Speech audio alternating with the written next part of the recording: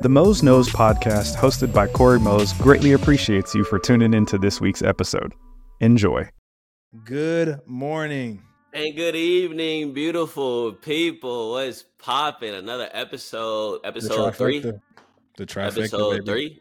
3. You already know. We in the vibes. You in the cut. Dion, how was your week, bro? Man, Just gotta ask. This week flew by. From last time we recorded to now. I mean, I feel like it blinked and we're already back here again. So, not much crazy happened this week. Just keeping my head down, trying to catch up on some of these Netflix shows. But yeah, man, it's been right now. Yeah. I'm watching this show. It's called The Terminal List, Amazon Prime. Okay. It's a banger. You got Prime? Don't we My all? bad. Don't we all? My bad. I didn't know you had money like that. Okay, broke boy. Broke boy. I don't mess with broke boys. You're wild for that. I don't mess with broke boys. Anyway, what's the show? Terminal List? That what you said? Terminal List. Yeah, it's about these real quick. It's about these dudes. They were special ops in the military. The government gave them a tumor. They ended up trying to cover it up by killing them all, but one dude survives, and now he's on a mission to figure out who put the tumor in his brain. All right. Real quick 10 episode, but say less. That was a banger. Yeah, I've been watching. I've been rewatching basically this show on Apple TV called Hijack with Idris Elba. Oh, I've been hearing this fire. Solid, bro. You know Idris, he do whenever he's in something, like he low-key kills his role every single time. I heard they didn't end it off well, but I heard like before that it's fire. Did you? Yeah. Are you finished it or? Yeah, I already finished it. I'm just rewatching it, but I like the ending though. Ending was cool. I thought it was a little bit slow the first couple episodes, but it started to roll. Once the ball got rolling, episode 3, like we're good to go. I'm locked in. So. You got Apple TV. You don't want the money. What? Hey man, you called me broke, so I'm broke, bro. All right, bro. Let's get down to the nitty gritty, bro. Let's lock in, man. As y'all know, as you should know, as you better know. I mean, golly, if you haven't heard, Texas won the Big 12 championship, defeating Oklahoma State, thrashing them. To be honest, bending them over, slapping them around, like it's pretty bad. 49-21. UT got the dub while breaking multiple records by Quinn Ewers. He is now the Big 12 passing record holder, and also Texas broke the record for total yards in a game for the Big 12 title. 662 yards for the day, Dion. Ugh, that was nasty. Don't forget the most important one. They got the WWE Championship from here we go. The Undertaker. Hey, let me get your thoughts. You like the belt? You saw Quinn? Raise it up. You told me that it's some partnership, but I'm still confused why they got a belt. But that's definitely a moment. That's definitely a dope moment for Quinn. So, I mean, he's definitely gonna get that picture hung up like, yo, Undertaker gave me the belt. For the rest of the year, I'm at least throwing that joint on the shoulder, Gotta throw it on the shoulder. That's kind of live. So, I like it. Yeah, I saw a video of Undertaker before the game holding it, and he said, this is kind of heavy. So for him to say like it's kind of heavy, like, that belt real deal, bro. They gave him a real deal joint. Yeah. No, that's fire. I'm still confused why this is I don't know, but it was live though. It's cool. I think the whole celebration was, and then like Brett Yormark, I don't know if you saw the video, but people booing him the whole time he was trying to say something. Dude couldn't say a word the whole presentation. I mean, mind you, it's well deserved. So I'm not gonna. He getting that Roger Goodell treatment. When Roger Goodell be at the draft. That's crazy. Okay, right? You deserved it. Like you say, he deserved it. And there's a picture of one of his family members. I don't want to call it out because we don't know for sure, but the caption, on Twitter was circulating is that his daughter was the one flicking off the crowd while they were booing at him. Which you got to stand up for pops. I understand, but it's like, it's not really a good look. It's not really a good look. It's not a good look. Yeah, well, what did they do to Texas? Why this whole year's just been bad for them, man. God. Oh, facts from the get-go. Just having to hand the trophy off to Sarkisian after he just talked so much trash beginning of the year about them. Like, he got what was coming to him. So I don't blame him. I don't blame the Texas crowd for booing it. You know, I thought it was really cool. But I thought it was funny because he did mention in his like speech or whatever, Yormark, he was like, I do think this team deserves to go to the playoff. Then the crowd starts clapping, right? Crowd's like, yeah, like cheering them on. And then he starts talking again, and they start booing again. So I'm like, no, I thought we were done. I thought we was done. He's taking this beef to the grave. He's taking this beef to the grave, man. But really quick, man, I mean, before we dive in, just real recap to the game. I mean, I see you went a little viral there on the social media streets, man. How does that feel to be a celebrity, man? Man, I don't like going viral that way. You know what I'm saying? Because it's, for anyone who doesn't know, I posted a video of Ollie Gordon, Oklahoma State's running back, before the game. He comes into the tunnel, you know, hyped up. Everyone's hyped up right before they run out onto the field, and he's yelling out "F Texas." You know, I get it. You know, you want to have that type of energy before the game, and you know, you don't like the team you're playing against on the other side of the football, but like, I just thought it was a cool thing to post. You know, I just thought, okay, a little rivalry brewing. You know, and that's the matchup we talked about last week. How is Ollie Gordon going to play against this Texas front seven? Because this Texas front seven is nasty. And so when I got the clip, I shot it, and I was like, man, this is money. Like, this is what you want. You know, this is right before the game. Rushed over to the media section, right? Did my little edit real quick, in and out. Got my caption ready to go. And in my caption, you know, I wasn't thrashing the kid. All I did was say, you know, Ollie Gordon said F Texas, you know, before the game. This is going to be a good game. You know, like the energy's high. And the next thing I know. And Bleacher Report did the most messiest thing in the world. They did a before and after of the picture, man. I was like, oh, damn. Yeah. And it's funny thing enough with Bleacher Report, you know, they did ask for my courtesy or whatever, so I gave it to them, and I was like, yeah, y'all could post it. But I didn't know they were going to do that with it. Like, doing a few moments later with the SpongeBob meme, like, showing him yelling on the sideline. And then, of course, after the game, man, 34 yards rushing, Dion. 34 yards rushing. You can't do that. You can't do that with 34 yards rushing, man. Because guess what? UT's fan base. Yeah, they're gonna let you hear it. UT's fan base gonna let you hear it. And after the game, bro, I just kept getting notifications of quote tweets here and there, and even Byron Murphy talked about it after the game, tweeted it out, you know. And it's just like, dang, bro, I just wanted to show the energy and the passion from the kid. And now his mention is getting blown up. No, you started a hate train for sure. You started a hate train, Ollie Gordon hate train. And I'm just saying right now, I apologize, Ollie. I didn't want you to get all that smoke. That wasn't my intention. I'm just letting right now. I'm gonna let you know right now. That was not my intentions. I was just excited for the game, and I thought it was a cool little video that I shot. And next thing I know, 1.5 million views later. Oh man. But yeah, but speaking about that though, just with the game, man, that was one point of emphasis.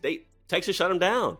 I mean, Texas shut down the best, well, arguably the best running back in the nation. He was leading the nation in rushing yards going into that game. Only getting 34 yards is a big deal. I mean, because we're talking about a kid that we mentioned last week, and we were able to talk to Michelle Montaigne, sports reporter from Tulsa 8, and she was describing how he was leading the nation in rushing after barely playing or getting touches the first 3 games of the season. And so it's not like he was just balling out the whole year and his numbers stacked up. No, he basically had 3 less games than everybody else and still was leading the nation in rushing. And so for Texas to stop him for only 34 yards rushing, like, that's a huge deal, and just put a staple on why this Texas front seven is considered one of the best, and in my opinion, the best in the nation. But other than that, though, we got to talk about the offense, right? Like, this offense was ridiculous. Quinn Ewers, like I mentioned beforehand, 452 yards passing. That's a Big 12 championship record. 4 touchdowns. He had 1 interception, but who cares? Dude balled out. And it just seemed like he knew what Oklahoma State was running the whole time while he was on the field. I mean, his preparation was so, just feel like, locked in. I mean, he just knew exactly what Oklahoma State was running and where to go with the football. And he had a lot of great throws, and honestly didn't have many throws that I was questioning. There may be one or two deep balls to Xavier Worthy that maybe look kind of off, and of course an interception. But other than that, I mean, kid balled out. He deserves the belt from the Undertaker, and man, I'm just happy for him to be able to have that type of game. And I did want to point out though, that's something that we need to get used to now. I think it's time to start saying, like, Quinn Ewers balls out in big games. I mean, dating all the way back to last year with Alabama, the first go round. I mean, before he got hurt in that game, he was balling out. I mean, he had a deep throw to Xavier Worthy, went down the field pretty easily, then got injured, you know. And so then he fast forward to the Red River Shootout last year. Quinn had a tremendous game.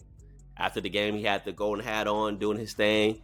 And then fast forward to the Alamo Bowl last year against Washington, had over 350 yards passing in that game.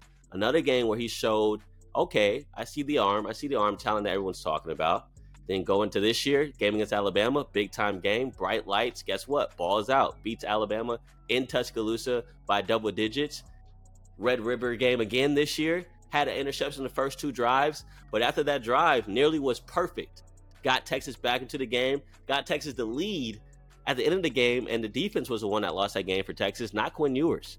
And so then you look at this game this past Saturday in the Big 12 championship, and once again, a record-breaking performance. It just seems like every big game that Quinn Ewers has been in, he has shown up and shown out. And I think we got to start giving credit to Quinn. When the bright lights are on, he makes big-time plays, and I think he deserves that and a couple snaps because, man, he has become that guy when the bright lights are on that you can trust him to step up and ball out for the UT. Facts. And my big thing too, I mean, we're going to talk about it a little bit later, but you're saying, I mean, there's no lights brighter than these next couple games, or at least the next game. You're saying we can expect that the same Quinn in this next matchup, right? I mean, I see it. There hasn't been any, I guess, notion that he can't do it. Every game that he's been in, that's been a big time game, he's played really well. And so there's those other games in the conference play that, like, oh man, he looked kind of lax right there, or he didn't look great in BYU, or he didn't look great in this game or that game. Not BYU, he didn't play in BYU, but just throwing games out there, or names out there, I guess I should say. Even dating back to last time he played Oklahoma State a year ago, looked really bad. And he talked about it in the post game, like he watched the tape and he saw that, and he was like, man, I could play a lot better, and he played a lot better on Saturday. And so, yeah, there's been games where you question Quinn's consistency, but one thing has been consistent. When it's a big-time game, he steps up. And especially now against Washington, they're ranked as the 120th pass defense in the nation. That's out of 130, Dion. So, yeah, they're not great. So, I expect Quinn to have a big game against Washington as well. It's probably going to be a shootout. But before we get to that, you know, I also just want to stay on this Big 12 title game and kind of talk about that last play that UT had with Jonathan you Brooks. Ruined it, bro. I had a great so I was gonna my bad. You can still do it. This he want to cook, man. God, I was gonna say, no matter, you know, the great game Quinn had, you know, he wasn't the last one taking the snap. Can you tell us a little bit about that?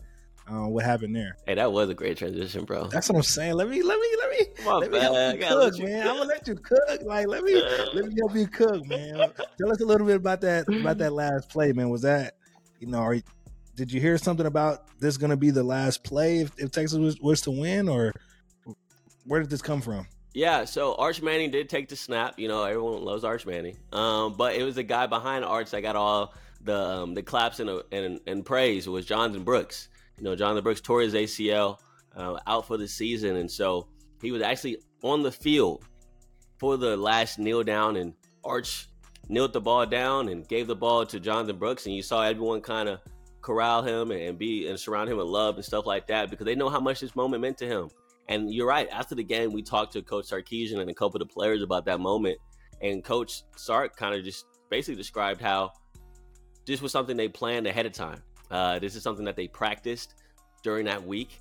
And he said once they had that during practice and they had Brooks go out there, everyone was wondering, why is that? And he told the team, like, look, we're going to have Jonathan take a snap in this Big 12 title game. He wanted Jonathan to have a snap in his Big 12 title game to show on record that he played. And he wanted the guys to visualize them winning the ball and winning the game and kneeling the ball with Jonathan Brooks in the backfield he wanted them to visualize that so that when it happens in real time, it's something they've already seen before. And so we're actually able to listen to defensive back Jahdae Barron about what that moment was like for him and the lead up to that moment and what that moment meant to not only Jahdae, but the rest of his teammates. We did that over the week just so we can get a feel and be ready, and we can visualize it, and we can we're going to put it to existence and put it to work. So just to have the opportunity for him, knowing that he's been down, he got an injury he's going through, to go out there and step and still be a part of the team and suit up, it was amazing. It was amazing for that. It meant a lot for the whole team. It may not seem like it, but it meant a lot for us, and I know it meant a lot for him because even though he's hurt, he put in a lot of work just like we did just to get here. It's a lot of games he played in that he helped us win. So it's kind of like a moment where we got to give our hats off and tip our hats to him as well. So yeah, Dion, you heard it there first. Like, this is something that they envisioned and they wanted to happen. And I think everyone knows that was a big moment for Jonathan, because he was a big time loss to this team. But the fact that they're still able to keep winning and now in the college football playoff, it's a big deal. And it sucks that Jonathan's not there, but they at least wanted him to have that moment with him and the team. Yeah, I mean, it sounded like there was a lot of emotions on this game day. Playing in a big game like this, it was supposed to be a close game. Everybody's predicting a close game, but giving a butt whooping. Stupid. And I heard there's a lot of other stories of some crazy things. You told me that there was somebody else that had an emotional story on what was it, Saturday? Who else had an emotional story? Let me know, please. Defensive tackle Byron Murphy. So after the game, me, I'm in the cut with it. I'm in the cut with it. You feel me? Confetti's coming down. I'm looking around, head on the swivel, trying to figure out what can I shoot. You just as good a cameraman as Maury's cameraman. You are not the father. But facts though. I'm chasing after people the whole time. And I tell you what, celebration shooting, it's super fun, but man, it's stressful. Because you're trying to figure out what to shoot. How long do you hold the shot? Because something else could be happening behind you. You're trying to get all the emotions. But yeah, so while I was doing that, I saw Byron Murphy off to the side with his family. And so I kind of jogged over there to try to get the shot of him hugging his family. It looked like his pops and his mother. And so while he was hugging him, I just saw the emotion. And of course, you have that moment with your family, and you really don't see Byron, at least the media doesn't see Byron in that type of emotional state that often. And so being able to see that, I felt the need to ask him in the press conference, why do you feel like, or what was that moment like for him and his family to have that hugging moment? And little did I know, he revealed to us that the day before the Big 12 championship, his uncle passed away. It was a family emergency, it wasn't expected. And so hearing that, it was like, this dude played with a heavy heart before the biggest game of his life. And he had a really, really, really good game. And so to be able to ball out the way he did, knowing the emotions behind that, man, I was just so happy that he was able to do that and honor his uncle in that way. And I'm sure his uncle is proud of his nephew, the way he balled out against Oklahoma State. But yeah, learning that was very sad to hear. But like I said, I'm sure his family's proud of the way he honored his uncle on Saturday. Man, it means a lot because, yesterday it was a family emergency happened, like a little tragedy or whatever. I lost my uncle. So today it means a lot. I dedicated this game to him. So it means a lot. I love him, and I'm surely miss him for sure. But having that moment with my family means a lot to me, man. No better feeling. Yeah, this season for Texas, it hasn't been the easiest. Injuries, death to team members, families. I feel like they have a lot on their shoulders when it comes to this college football playoffs. And man, with them, they're playing like this now, and having all these added pressures. Man, yeah, I know. I mean, I can see. It's looking like one of those movie-like stories that they might could pull this thing out, man. That's a great point, though. Really quick. That's a great point. Let me just touch on that real quick because that's something we've talked about before the game. When I say we, Jeff Jones and I, for KView, when we went live before the game at 9 a.m., 9:30 a.m. One thing that I pointed out was with this season, there's been so much adversity. If you really do like think about it, right? You lose Quinn Ewers for a couple games. Still, Malik steps up, ball is out. And then next thing you know, you lose Jonathan Brooks. Then Seth Baxter steps up. And, you have a Jaden Blue stepping up. And mind you, oh my goodness, Keelan Robinson. I haven't talked about him yet with this recap. Yeah, you told me about a crazy This stat is wild. Hey, shout out CJ Vogel on Twitter. That's my dog for tweeting this out. So this is his stat. He looked it up.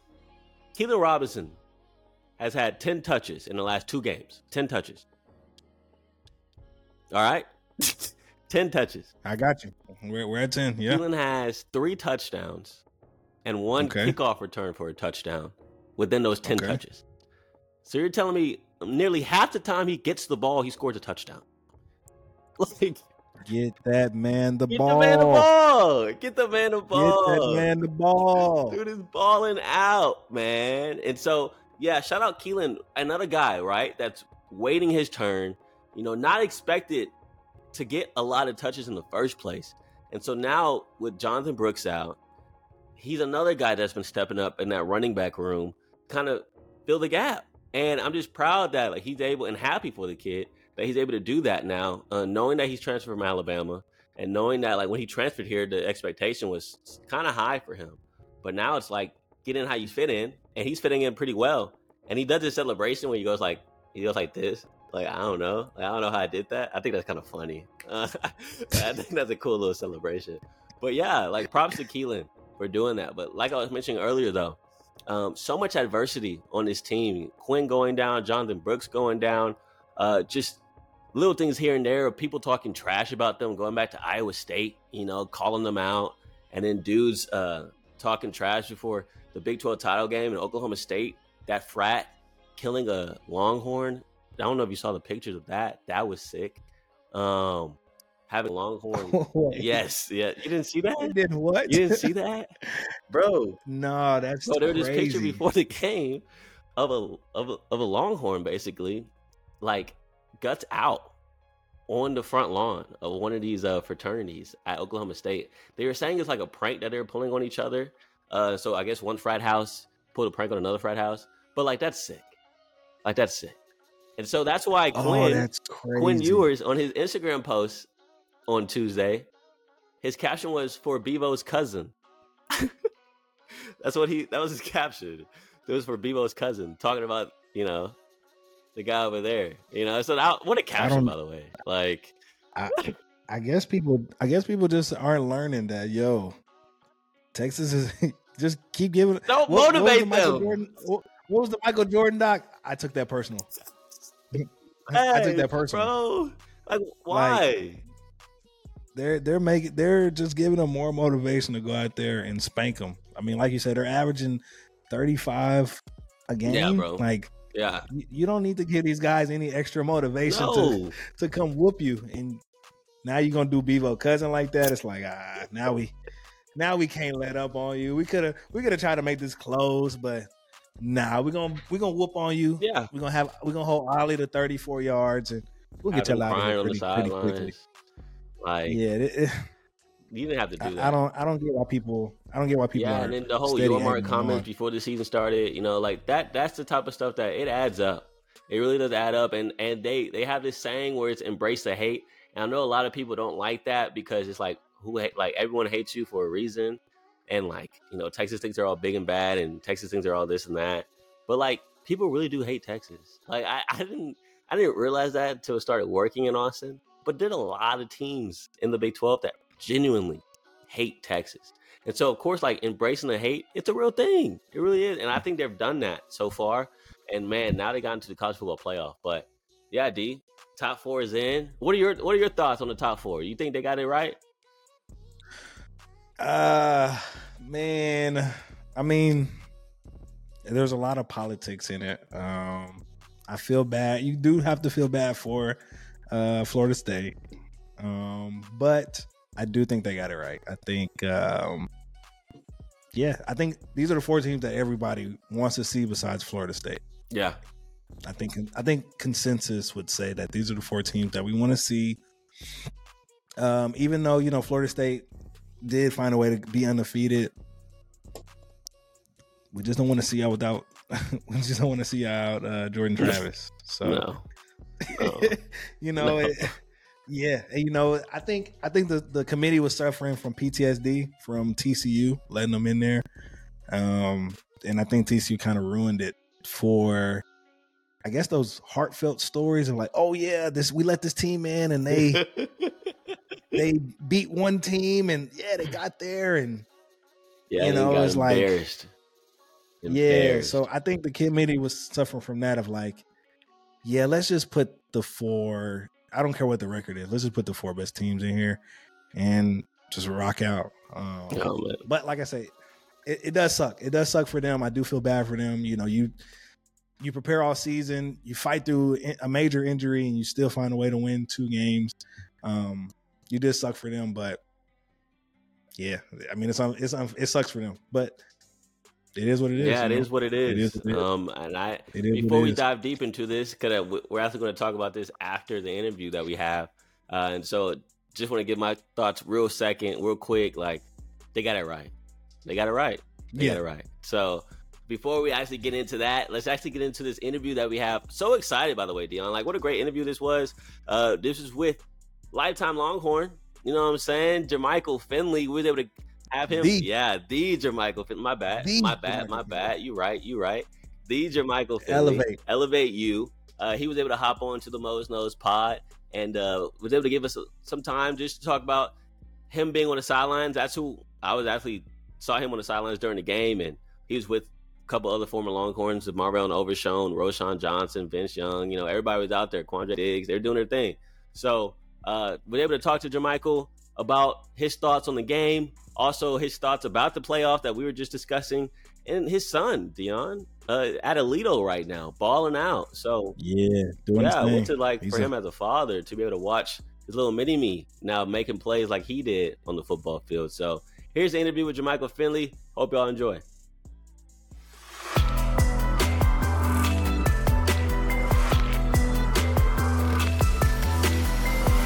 What's up, everybody? Got to give a cheers to the main man that's joining us now, the owner of Elevate You, by the way, creator and owner, lifetime Longhorn, 6-year pro, including a Super Bowl championship with the Green Bay Packers. Jermichael Finley, what's popping, my guy? How you doing? I'm good, man. Just living the dream, just staying out the way, man. And, supporting my horns, and like I said, man, hoping these guys can come out with a dub and represent the Longhorns well. And before we hopped on, man, you talking about you just doing finals week? What's you doing with that? Man, you in school right now? This boy don't sleep, man. Busy week, man. Just finished a final for fundamentals of nutrition, and man, what a week it's been. But overall, just excited to really just finish my education at the University of Texas and get my degree, and pray to God I can hopefully go into football. And navigate through that life and start my second career, man. I'm ready to go. So you're talking about like coaching, right? That's what you're trying to hop into. Yes, sir. Oh yeah, this guy's not taking no days off. He's clocked in. He's clocked in 7 days, man. This guy's not slowing down no time soon. No time, baby. So man, just I'm just excited to be on your show, man. Your podcast, and you know what I mean, showing. Letting Austin know what I got going, and let Austin know how much I love my Longhorns, and just let the alum know that, I mean, we back. Yeah, you talk about how much you love them. You love them so much you're on the sideline on Saturday. I saw you out there dripped out like usual. You know what I'm saying? I already know. But yeah, dude, I just want to get your perspective. While you were on the sidelines watching the game in person, what were some of your thoughts from this year's team when they won the Big 12 championship? A ton of thoughts, man. One, started at the head coach with Sarkisian. He has developed these kids to buy into, you know what I mean, his program, his way of coaching, and his way of going about things. And the second thing is the guys that they have implemented into the program, man, they came to play. It just as I was looking at the field and at the guys battling Saturday, it just looked like the old Texas. It looks like Texas is back, and all the guys that I was with, Vince Young, Selvin Young, Jamal Charles, Michael Griffin, them guys we was pretty stoked about what we saw on Saturday. Speaking about that old team, Dion had a question for you. That's crazy. He beat me to the punch. I was literally had the question here on paper. Like, when it comes to this Texas team, do you see any similarities to you guys when you won the championship? Does this team remind y'all, and what facet do they remind y'all of? Yourselves when y'all won that championship. What is it about this team that makes them so special? First, and what I believe about is the swag. It's how you look. It's how you play. And then how you play is how you get paid. So these guys are coming out with the drip, the swag. They're coming out very confident. Sarkisian is not letting them get out of hand with all of like the swagger and things, but he's letting them be kids. He's letting them show what they worked so hard for in the dark and what these guys love to do. And you can see it first when they first hit the tunnel. Them guys are jacked up, ready to go. You got their swag rag on. Guys are, guys are just walking out confident. And I saw OSU the other day. It was like, man, this ain't the Texas team we saw on film. So what they're doing is very, very special for the city of Austin. And I'm pretty excited. That's awesome, G. That's awesome. Yeah, because you're right. They do have that swagger. I know when they came out against TCU, they had a little boom box with them, and so that type of stuff, that gets everybody hyped and gets everyone locked in. And so you're totally right about that. And I actually just wanted to throw a question out to you just about your position, tight end. There's another great one at UT right now, Jatavian Sanders. I know we didn't really discuss this beforehand, but just your thoughts on his play so far in his last couple of seasons, and man, what makes him special in your eyes? Hey, dude can play. Once again, dude got swagger. And one thing that I like that he do is when he get the ball, he get jiggy with it. He gets yards. He gets yards after the catch, and he makes it very, very hard on the cornerbacks, the linebackers, the safety. And he's not that tight end that gets the ball and goes down. He's a tight end that can get upfield and make things happen. So I love watching that kid play. And like I say, don't want to look too far ahead, but he's going to be a great prospect at the next level for sure. Yeah, just curious. Do y'all have a relationship? Do you talk to him at all? Yeah, when I come down to Austin, I jab him here and there, give him a little wisdom and knowledge. But other than that, hopefully after the season, when things slow down and he's elevating and going to the next level, I can give him some knowledge about what to expect on the next level and what to look for also. So hopefully that relationships get tighter. And I also just wanted to talk about, you're speaking about giving knowledge. I'm sure you're giving knowledge to your boy that's in your household right now, Caden, your little son. Man, I heard he's a stud out there. Even I shouldn't call him little. Dude's big as heck. He's balling out, dude. Dude's balling out at Aledo in the playoff run. So just wondering, just as a father, while you're on the sidelines or even when you're in the stands watching your son play, what's that like? Is it kind of like, dang, that's crazy. Like that's my boy. Like, how does that feel? Man, it's different. It's pretty sweet actually. I get to coach him up a little. And then after coaching him up, I get to go see what he loves to do his best, and that's playing football. And playing it at a very high level and playing it fast. And every time I see him, it's like I get more nervous than when I played in the Super Bowl in 2010. Is going to see my kid. Because one other thing is that it's out of my hands. It's all in his, so I can't play for him. You know what I mean? So it's pretty sweet, man. I'm just, I'm enjoying the ride, making sure he's determined and demanding about his future and what he really wants to do. So I stay on the little parts, the off the field parts, because the on the field parts is, DNA don't travel, DNA travel. So I ain't got to worry about that. He's straight. Yeah. He's good. That's all. Read him between the lines. He gonna be straight on the field. He gonna be straight on the field. I'm just working on the things inside the ears, and that's his brain, and the little miscellaneous things for when we go into war on the field. But other than that, we good. And I'm just curious, like when you watch him play, are you a yeller at the refs? Like, oh, you missed that call? Or you like calm with it when you watch him? It depends. It depends on how close the game is. If we blowing them out, but if we pretty close, I'm pretty hoarse after the game. I got that coach. I got that coach's voice after the game. You can't hear nothing I'm saying. So it just depends on what the dynamic of the game look like. Got you. And that was when it came to football. Was that something that he just picked up one day, or was that something that he just watched you and was like, okay, I'm gonna try it out, and he just ended up loving it? So how was that for him getting into football? I'm big at mental reps. So I think more of watching more of the expectations that I require, and he knows what level I want him to play at. So I think it's just translated over to, him playing at a very high level at a very young age, knowing what I expect, knowing what I want. And I think that's just, in a 15-year-old head, it's like, oh, my dad played in the National Football League. Oh, my dad loves the grind.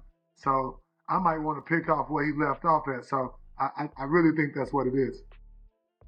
And his recruitment, I know he's still young. He got a lot of time left when it comes to recruiting, but I know back in your day, you had a ton of offers. And so how are you trying to help him navigate, that whole aspect of people starting to show him love and coaches reaching out, but still like staying focused and keeping the main thing the main thing?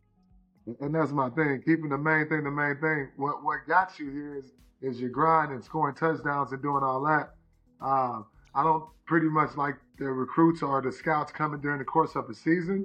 But when we grinding in the off season, and you can put all that stuff to the side when first week comes, we can deal with that. But other than that, I try to keep the recruits, the scouts away, and make the first thing the first thing, and try to, I'm the facilitator. I'm Jerry Jones in this situation. Got you. And I see that he had an offer from Texas. Are you pushing him to go that way, or what are we thinking? Nah, it is what it is there.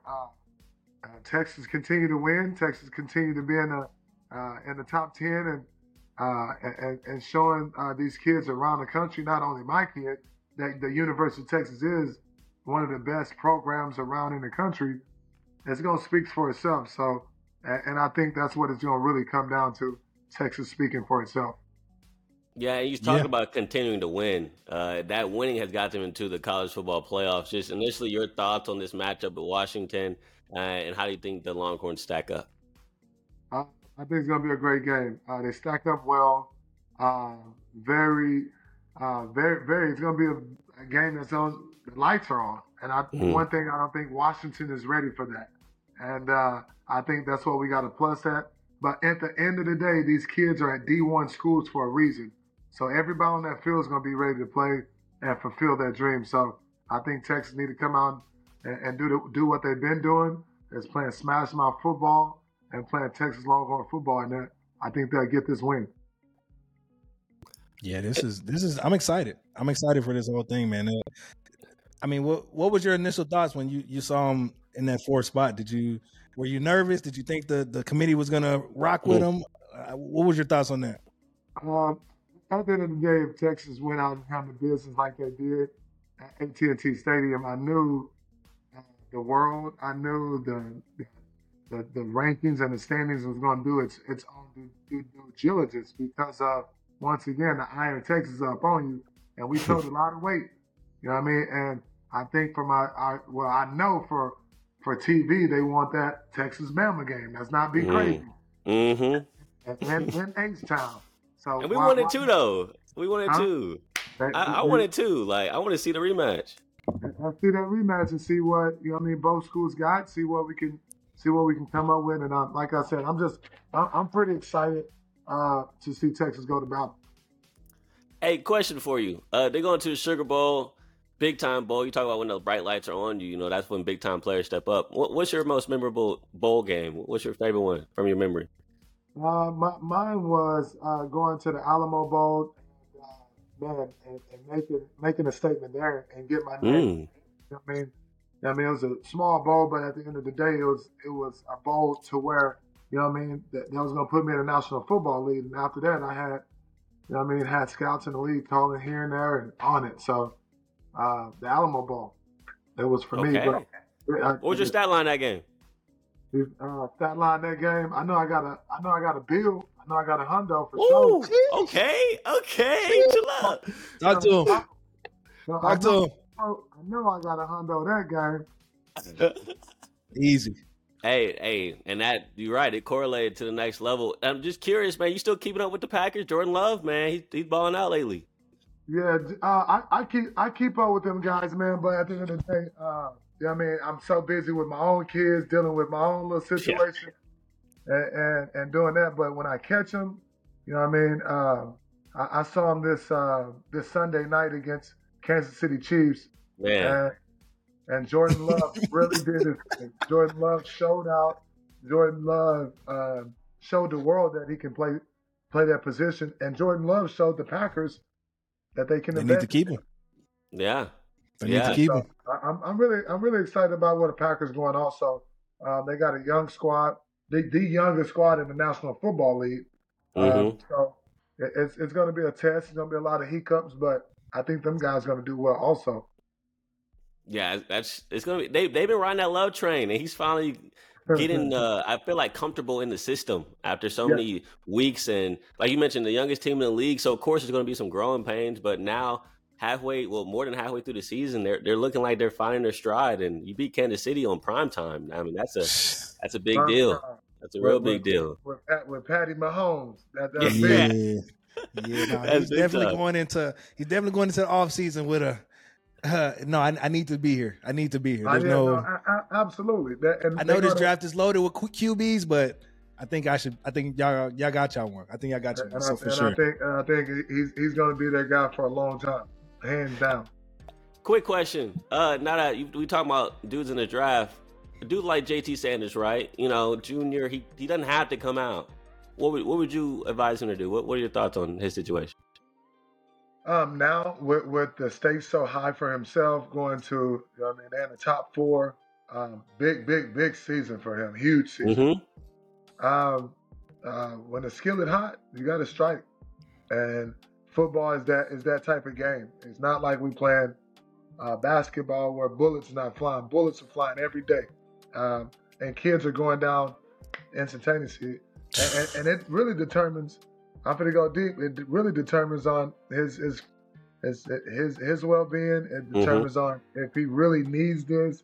It determines on if he see himself going high next year, which I don't, because I think he jumped himself up into top 10, top 15. Yeah. How high can a tight end go? You know what I mean? So I think he need to look at that and leave Texas. It's about that time. Hey, look, man, he up there. Like I've been saying all year he's the second best tight end in the country behind Brock Bowers, the kid from Georgia. But I mean, Brock hadn't been healthy the whole year. So I mean, who knows where the scouts start looking at him, maybe being the number 1 tight end in this draft. And I think he will be. He played a big role. He showed guys that he can take one and hit, because the tight end is one of the toughest guys on the field, because you got to block and then you got to attack the middle of the field. So it requires a lot. It requires a lot of banging too. So I think the kid's body's ready to go. Hey, quick, man, I was just thinking the other day with the way the rules have changed. You know, when you go over the middle nowadays, you don't got to worry about your head getting knocked off like that. You know, so how much do you wish you would have played back now compared to back then? Oh man, it done changed tremendously, man. Because the NFL usually, you know what I mean, hype up knockouts and show knockouts on ESPN and do all these things back in the day. But now you don't see that as much because of the concussion settlements and all the things that are going on. But what are you seeing is guys with more lower body injuries, ACLs, meniscus. So I would love to I'll take that injury all day instead of a concussion or a neck injury. But like I said, the game has changed. Tight ends know when they go across the middle, if the safety hit them, it's coming out their pocketbook. Yeah. So they running free home across that middle, dog. Yeah. And that yak, boy, that yak is looking nice nowadays for tight ends. Yeah. With that body type, you can take those blows to the chest or to the midsection because they're not going for the headhunters no more. So Yeah, I think the tight end position is continuing to be something that's evolving in the NFL, and if you have it's a definitely potent exploded offense, this year. Yeah, if you have a potent offense, the tight end position has definitely exploded this year. There's a lot of great tight ends no in the doubt. league. And it's gonna get better and better every year because, like I said, the NFL is gonna hone down on knockout shots. So that's just where we at in the game of football right now. You gonna be in New Orleans? I will be in New Orleans. Oh, have you been there before? Yeah. I ain't never been. Man, New Orleans is a blast. There's a ton of culture. You ain't never been to New Orleans? It's a ton of art, and it goes down in New Orleans. It's a vibe. It's a vibe. Yeah, I've never been. You're gonna get some great energy. You definitely gonna get some great food. You're gonna get this right here. Yeah, great food. Yeah. Hey, I guess Cafe Du Monde, is that the hype place? Is that what everyone? Yes, it goes up and it stays up, sir. Okay, so it's worth the hype. It worth the hype. Say less. No doubt. You play in the Superdome? I played in the Superdome several times, man. And what was that like? We took that dub. Just to make sure, yeah. Just to make sure we took that dub. And it's a ton of energy in New Orleans and in the Superdome because it's on top of you. So would you say that's one of the most hectic environments you played in? Yeah, most hectic besides the Seahawks. The Seahawks is pretty good. Man. Yeah, Seahawks is pretty good. Other than that, the Superdome is nuts. God, but you shut them up though. Come on, with the quickness. Ain't no Saints marching over here, dog. Ain't no Saints marching over here. No, sir. Nobody's safe on that field. Hey, man, thank you, Jermichael, so much for just spending time with us, man. We're just blessed to have you on and the insight and just the love that you have for Texas. I could just feel it coming through the screen right now, and I just can't wait to see you down there in New Orleans. It's going to be a great time, and hopefully we can link up while we're down there. We will link up. Hey, hook 'em horns, man. Hopefully we can get this dub down there in New Orleans, though, man. Yes, sir. Yes, sir. We appreciate you, boss. Have a good one. Appreciate you guys, man. Have a blessed one, too. Man, what an interview, Dion, right? Man, Jermichael, man, awesome. I love that guy. Awesome. I love that guy. Really great energy, man. I like how you said he shut up the Superdome. Yeah. He really opened up towards the end, man. I love to see, athletes, especially us seeing athletes while they were playing, and then boom, now we're seeing them be dads, be active fathers. Like, that's super dope to see that he's really hands-on. Like, he doesn't even want even the recruits to come in and talk to his son during the season. He wants him to focus on the main thing being the main thing. Like, that was super dope too. And that was my favorite part of That's awesome. Yeah, and I'm excited for his coaching career. I mean, if we can get him on the 40 acres coaching the Longhorns, that'll be awesome. You know, you want to have alumni come back and they can provide a perspective not only about, I played in the pros, but I played in the same uniform you're playing in right now. So I know what that Texas across your chest means and stands for, because I played for it. So it'll be cool to have him on the coaching staff if Sark allows him. And so hopefully he's able to get that done and get that job, because that'd be real cool. But I mean, you heard him talk about everyone wants that Texas Bama rematch, man. What you think? Would you want that? I mean, yeah, that first one to get a part two. Technically, it's part three. You hardly ever get. You talking about last year? Oh, okay. Well, I mean, this year was crazy. I mean, both years were actually crazy. Now think about it. Yeah, I mean, to get a part three is going to be really great to see, and it's just like I say, it's only crazy to explain that to FSU. Like, anybody that's an FSU fan, it's just tough trying to explain that to I'm sorry. I mean, you're undefeated. Yes, we know. We get it. You do pass. You all the criteria that we say we have, you fit it, but Texas, Bama, like, come on. Yeah, like, you can't hate us, right? You can't hate us for wanting that. Let me get it. You're undefeated. Yeah, whoop-de-whoop. Like, you had a great run. You won with a third-string quarterback.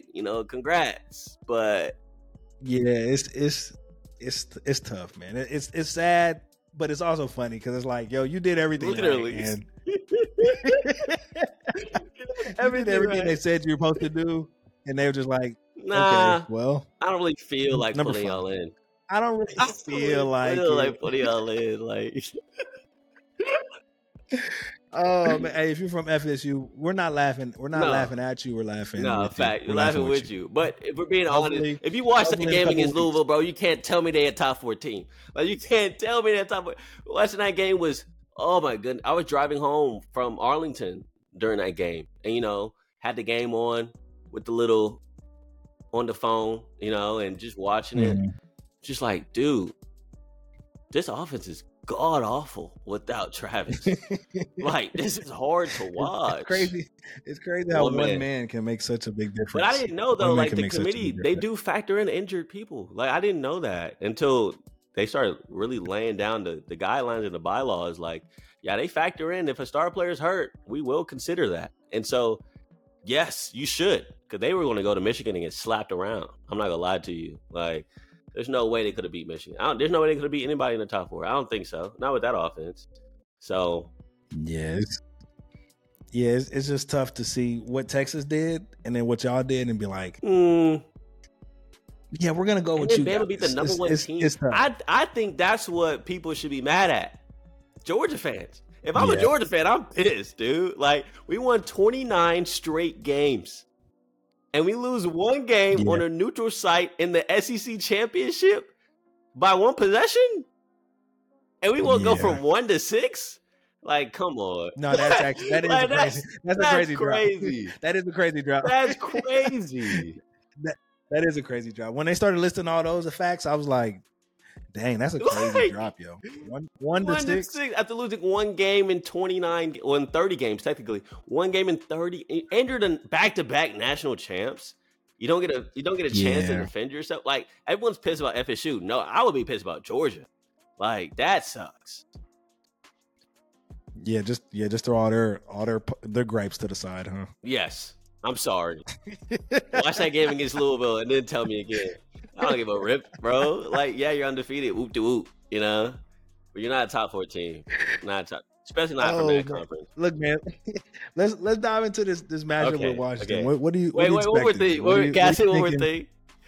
I'm sorry. I'm sorry. Did you see the video with Michigan when they found out Alabama was a team? Oh man, they was depressed. They was like, oh yeah, we gotta go against Saban. It was man, yo, we gonna be Florida State. We gonna be in that bowl. We gonna be Damn. Now we gotta Coach y'all still on camera. You gotta clap. Y'all still on camera. Coach wanna call it practice right after this. We gonna start practicing in 30 minutes. Like, damn. Gotta get ready. Yeah. So we'll see. That match is gonna be crazy. Yeah, and like you said, Texas Washington. It's going to be a rematch. And we kind of mentioned it in our interview with Jermichael. But, yeah, last year, Washington and Texas went at it. Washington won that game 27-20. I was at that game as well. That was my first ever bowl game to cover. So that was really cool for myself at the Alamo Bowl. So it's time to remember the Alamo. Huh, Dion? That should be like the catchphrase for the next couple of weeks. Hey, I thought that was pretty good. Remember the Alamo? You didn't like that? All right. My bad. Oh, hey, now you. Hey, I mean, I appreciate that. But yeah, dude, like, gonna be a rematch between the Alamo Bowl last year. Now it's gonna be for bigger stakes. And last year though, that was when Quinn Ewers balled out. I know I mentioned it earlier in the pod about how Quinn had one of the best games of the season last year in the Alamo Bowl against Washington. He had 369 yards passing and a tutty. But Michael Penix, I mean, he had a pretty decent game too. But low key, not the numbers he's put up this year. Last year, Texas held him to 287 yards passing, 2 touchdowns and 1 interception. Like they really corralled him. But the one stat from last year that I don't think will be the same this year is the rushing yards for Washington. I mean, they had over 150 rushing yards as a team against Texas, and we just talked about how Texas stopped Ollie Gordon for just 34 yards. I don't see Washington rushing for 150 on this Texas defense like they did a year ago, Dion. No, it's tough to see, especially like you said, the last 2 weeks going against the number 1 and the number 2 back. Yeah, it's tough to see that they crack 80 yards, 70 yards. It'll be tough. It'll be tough to see that. Are you thinking this will be? I mean, you predicted some. Yeah, I gotta stop doing that. Texas. I mean, what? You thinking it's gonna be a shootout? You thinking it's gonna be a close game? What you think? Well, I think it's like Jermichael talked about, right? Like high scoring affair for sure. I think it's gonna be a solid 35-42 type game. Something around there. I think Texas will be able to get some big time stops though. I think that's the difference. When it comes to this Texas defense, when they're going against a passing attack like this, if they're able to make teams one dimensional, which they've been doing the whole year, making a lot of teams one dimensional and force them to pass. Now, mind you, this is what Washington wants to do. They want to pass the football, but they also still want to be balanced. But if you make them unbalanced, which Texas had accomplished the whole year, then you force them into being one-dimensional, which allows the rushers like Ethan Berg, Tavondre Sweat, Byron Murphy, Barron Sorrell to pin their ears back and go after the quarterback. That's when it gets dicey for a lot of these opposing QBs for the Texas defense. So if you make Penix uncomfortable in the pocket, then he won't be able to just sling the rock around. He's going to have to be conscious about that pass rush. And I think there's going to be a couple plays where Texas gets home, gets a couple sacks, or even makes Penix throw a ball that he wasn't supposed to because of the pressure, and maybe an interception here and there. So I think the Texas D will make some opportune plays. And I just don't think this Washington defense, who is ranked 120th in the nation in pass defense, can. You don't have to keep saying it like that. They're bad. They're bad in that secondary. They're bad. A stat's a stat. A stat's a stat. So, I mean, especially with the way Quinn just balled out in the last game, and you have a month to prepare. Come on. If you're a sports bettor, definitely go over. Quinn's over on his yards because it slapped for the last like 5-6 weeks. So I think it'll be a good matchup, but I do think it's going to be high scoring game. I think Quinn's going to dice him up, but also Texas is going to have a very balanced offense as they usually do. Unlike Washington, I think that Texas defense is going to make Washington one dimensional, and it's going to be a good game though. And we'll see if we can get that Texas Bama rematch that everyone wants, but except for Michigan fans. Michigan fans don't want that. But other than that though, I think it's going to be a real good matchup in New Orleans, and I can't wait for New Orleans though.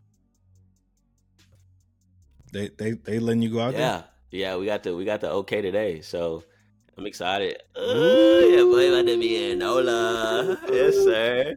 Y'all flying or driving? Come on, bro. Come on, you're driving. Bro. Damn, I know that's gonna suck, boy. That boy got the 8-hour drive, bro. Yeah, I didn't want to, But you gotta do what you gotta do, right? You gotta do what you gotta do, man. Hey, bro, go get the Spirit, man. Get the Spirit. I need to ride that mega bus. What you know about that mega bus?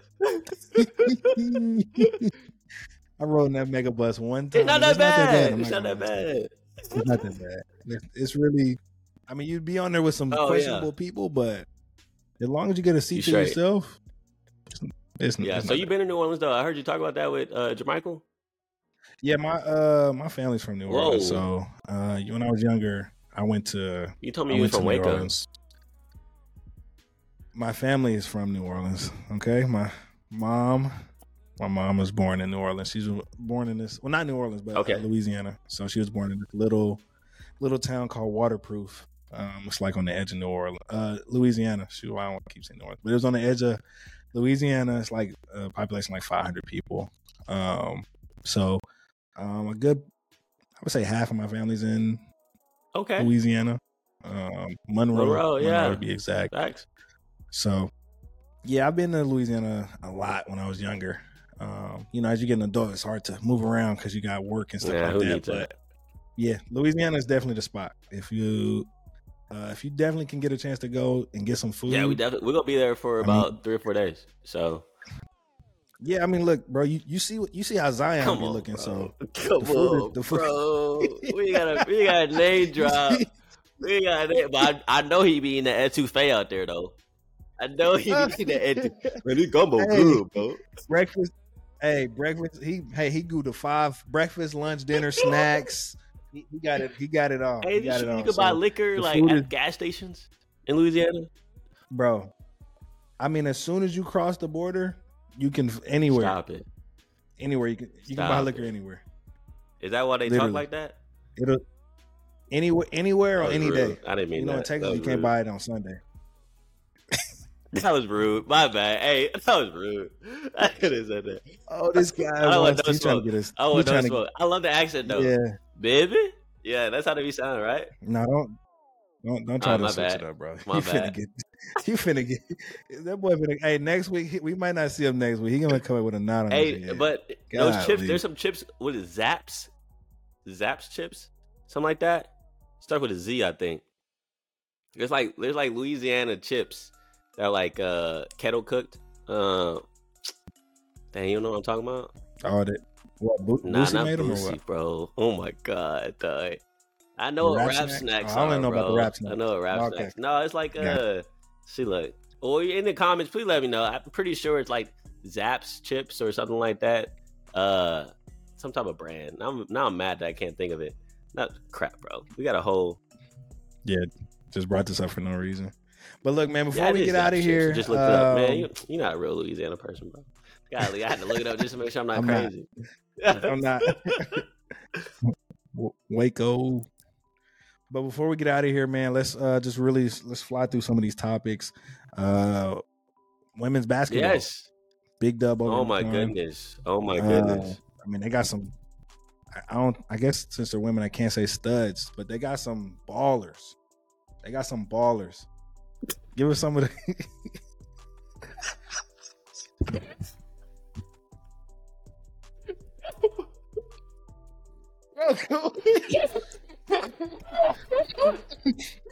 Okay. No, bro. Oh my god. Hey yo. Oh my goodness. Yeah, they got some ballers. So yeah, UConn. Texas beat UConn for the first time ever. They were 0-10 before the matchup on Sunday. UConn came down to Austin, played against them. Paige Beckers, we were able to see her for the first time. She's a hooper. You know, she really is like that. Now, Texas held her to only 13 points, 4 rebounds, 4 assists. So, I mean, that Texas defense was locking her up. But you a couple plays, though, you saw like, oh, okay, I see why she was a Gatorade Player of the Year. You know, little scoop layups here and there, real saucy with it. But talk about saucy. My goodness, Rory Harmon. She had more sauce than Ragu. Like, that mug was ridiculous. 27 points, 13 assists, 5 rebounds, played 39 minutes. Oh my goodness. Barely even came off the court. And Madison Booker, true freshman, Dion. Gatorade Player of the Year for the state of Mississippi. She played all 40 minutes. She didn't step off the court. True freshman. Scored 20 points, 4 assists, 3 rebounds. I mean, they came to play. And mind you, this was without Deanna Gaston, who is the Big 12 Offensive Player of the Year candidate in the preseason. And so without her on the court, Texas still beat UConn by double digits. Like, it was nasty. And women's basketball legend Rebecca Lobo, she tweeted out after the game, like, Texas basketball is a legit championship contender, because she was there commentating. She sat courtside. You know, she saw with her own eyes the dominant performance. I mean, Texas got up by 18 at one point. And Rebecca said, if they're going to keep playing like this, they got a shot to win it all. And so, man, that's some high praise. Very high praise. And it's all deserving, too. They're undefeated. They're 9-0. Knocked off UConn. Or 10-0 now. Knocked off UConn. And, I mean, the sky's the limit, because all their players not even healthy yet. So, yeah, they balled out. No, it's good to see the changing of the guard. You know, UConn always being one of those ones when it comes to women basketball. But it's good to see some more emerging teams come out into the woodworks, and seeing Texas women's. I mean, I was seeing some of the highlights, and I mean, look. If you're not a fan of the W, I'm officially a fan of the WNBA. The WNBA has a lot of great talent coming to them. I suggest you locking in yourself with a team. It's gonna be fun. It's gonna be fun. These last few years in women's college basketball, you can really see that women's sports, they're getting way better. It's getting way more fun to watch. I mean, these girls are hooping. Like, the moves they're doing, it's looking more and more comparable to what the guys are doing, and it's looking good, man. They're making it look good without all the flashy dunking. So, look, I'm a supporter of the W, man. Shout out to my Dallas Wings. Shout out to Arika Arike Ogubawale, hey, there we go. Sate Suberly, Natasha Howard. Yo, shout out to my wings, yo. So hopefully we can scoop up one of these top young gals. I mean, we was in the playoffs. So I don't know. We probably gonna get that back in, but yo, the W got a lot of great talent, man. And hey, if you're not a supporter of the women's basketball, yo, y'all gotta lock in because it's getting good, man. And it's you just see good. it. You just see it. I guess when it comes to the development and just the way they see the court. I mean, the vision with a lot of these guards nowadays is tremendous. They're able to set up their bigs so easily. And I just wanted to point out one thing with Rory and her stat line. 13 assists, Dion, 2 turnovers. 13 assists, 27 points, 2 turnovers. That's something that I want to say struggled with last year, but it definitely was a topic of conversation with how she's taking care of the basketball, because she was still getting a lot of assists a year ago, Rory was, but a little bit, high on the turnover ratio. But like this year, my goodness, she's been taking care of the basketball and dishing out assists. I mean, that's what's going to put Texas over the top. If Rory can continue to control the basketball, run this offense while also scoring and not just dishing it out, but being a threat on offense and keeping possession of the basketball and not turning it over, this team is really dangerous. And I just can't wait to see if she continues to keep this ball rolling with this turnover to assist ratio being so high right now. I think that's a great thing to have for this offense, and just for this team to trust Rory to stay out there and not turn the ball over, because when she doesn't do that, man, you see the result. They're able to knock out UConn convincingly. But yeah, Dion, I definitely think a lot of these girls that are coming up, you think of the Angel Reeses, the Caitlin Clarks, but then also girls like Haley Van Lith and Rory Harmon, like a lot of these girls that are next up that's about to go to the W. You want to hop on the team now, so then when one of these college girls gets on the team, then you already know who to cheer for, because there's a lot of great hoopers in the NCAA right now. Bro, we can't forget about what's the shorty that's in high school still? Which one? Oh, Aaliyah Chavez. The one you covered. Man. Aaliyah Chavez, yeah, up in Lubbock, Monterey. Oh my so she got an offer from Texas. She's actually in Texas. Texas is in her top 8 right now. So I actually saw Aaliyah on a visit when she came to Texas on a visit during the football season earlier this year. I forgot what game it was, but she did come on a visit. And after that visit, she did put Texas in her top 8. And folks, I'm telling you, man, Aaliyah Chavez, look her up. She is nice. If Texas is able to land her, she's just sliding to that spot that Rory's in right now. I mean, because she can do it all. She really can. And that was the first woman hooper that I've seen that was like, oh my goodness.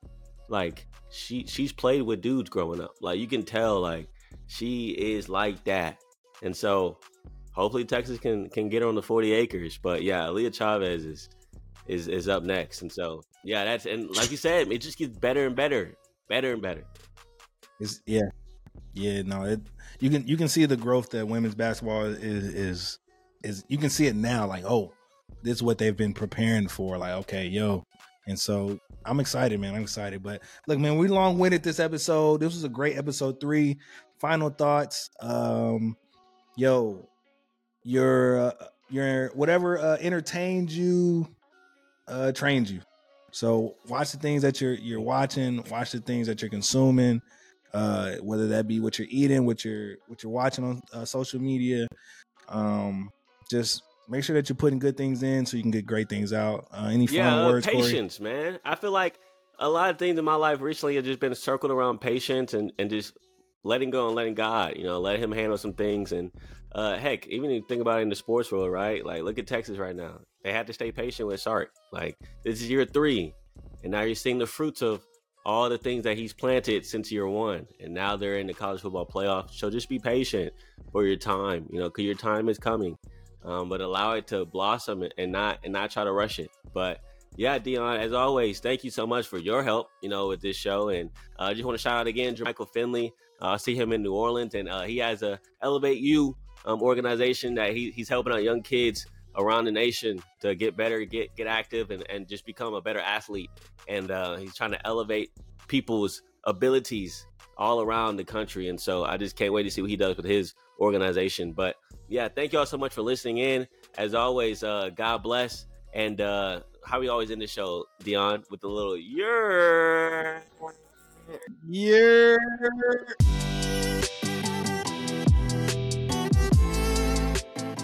We hope you enjoyed that episode. Stay up to date with Mose Knows by subscribing to Corey Mose on YouTube or simply searching Mose Knows on Spotify or Apple Music. Thanks for listening and have a great week.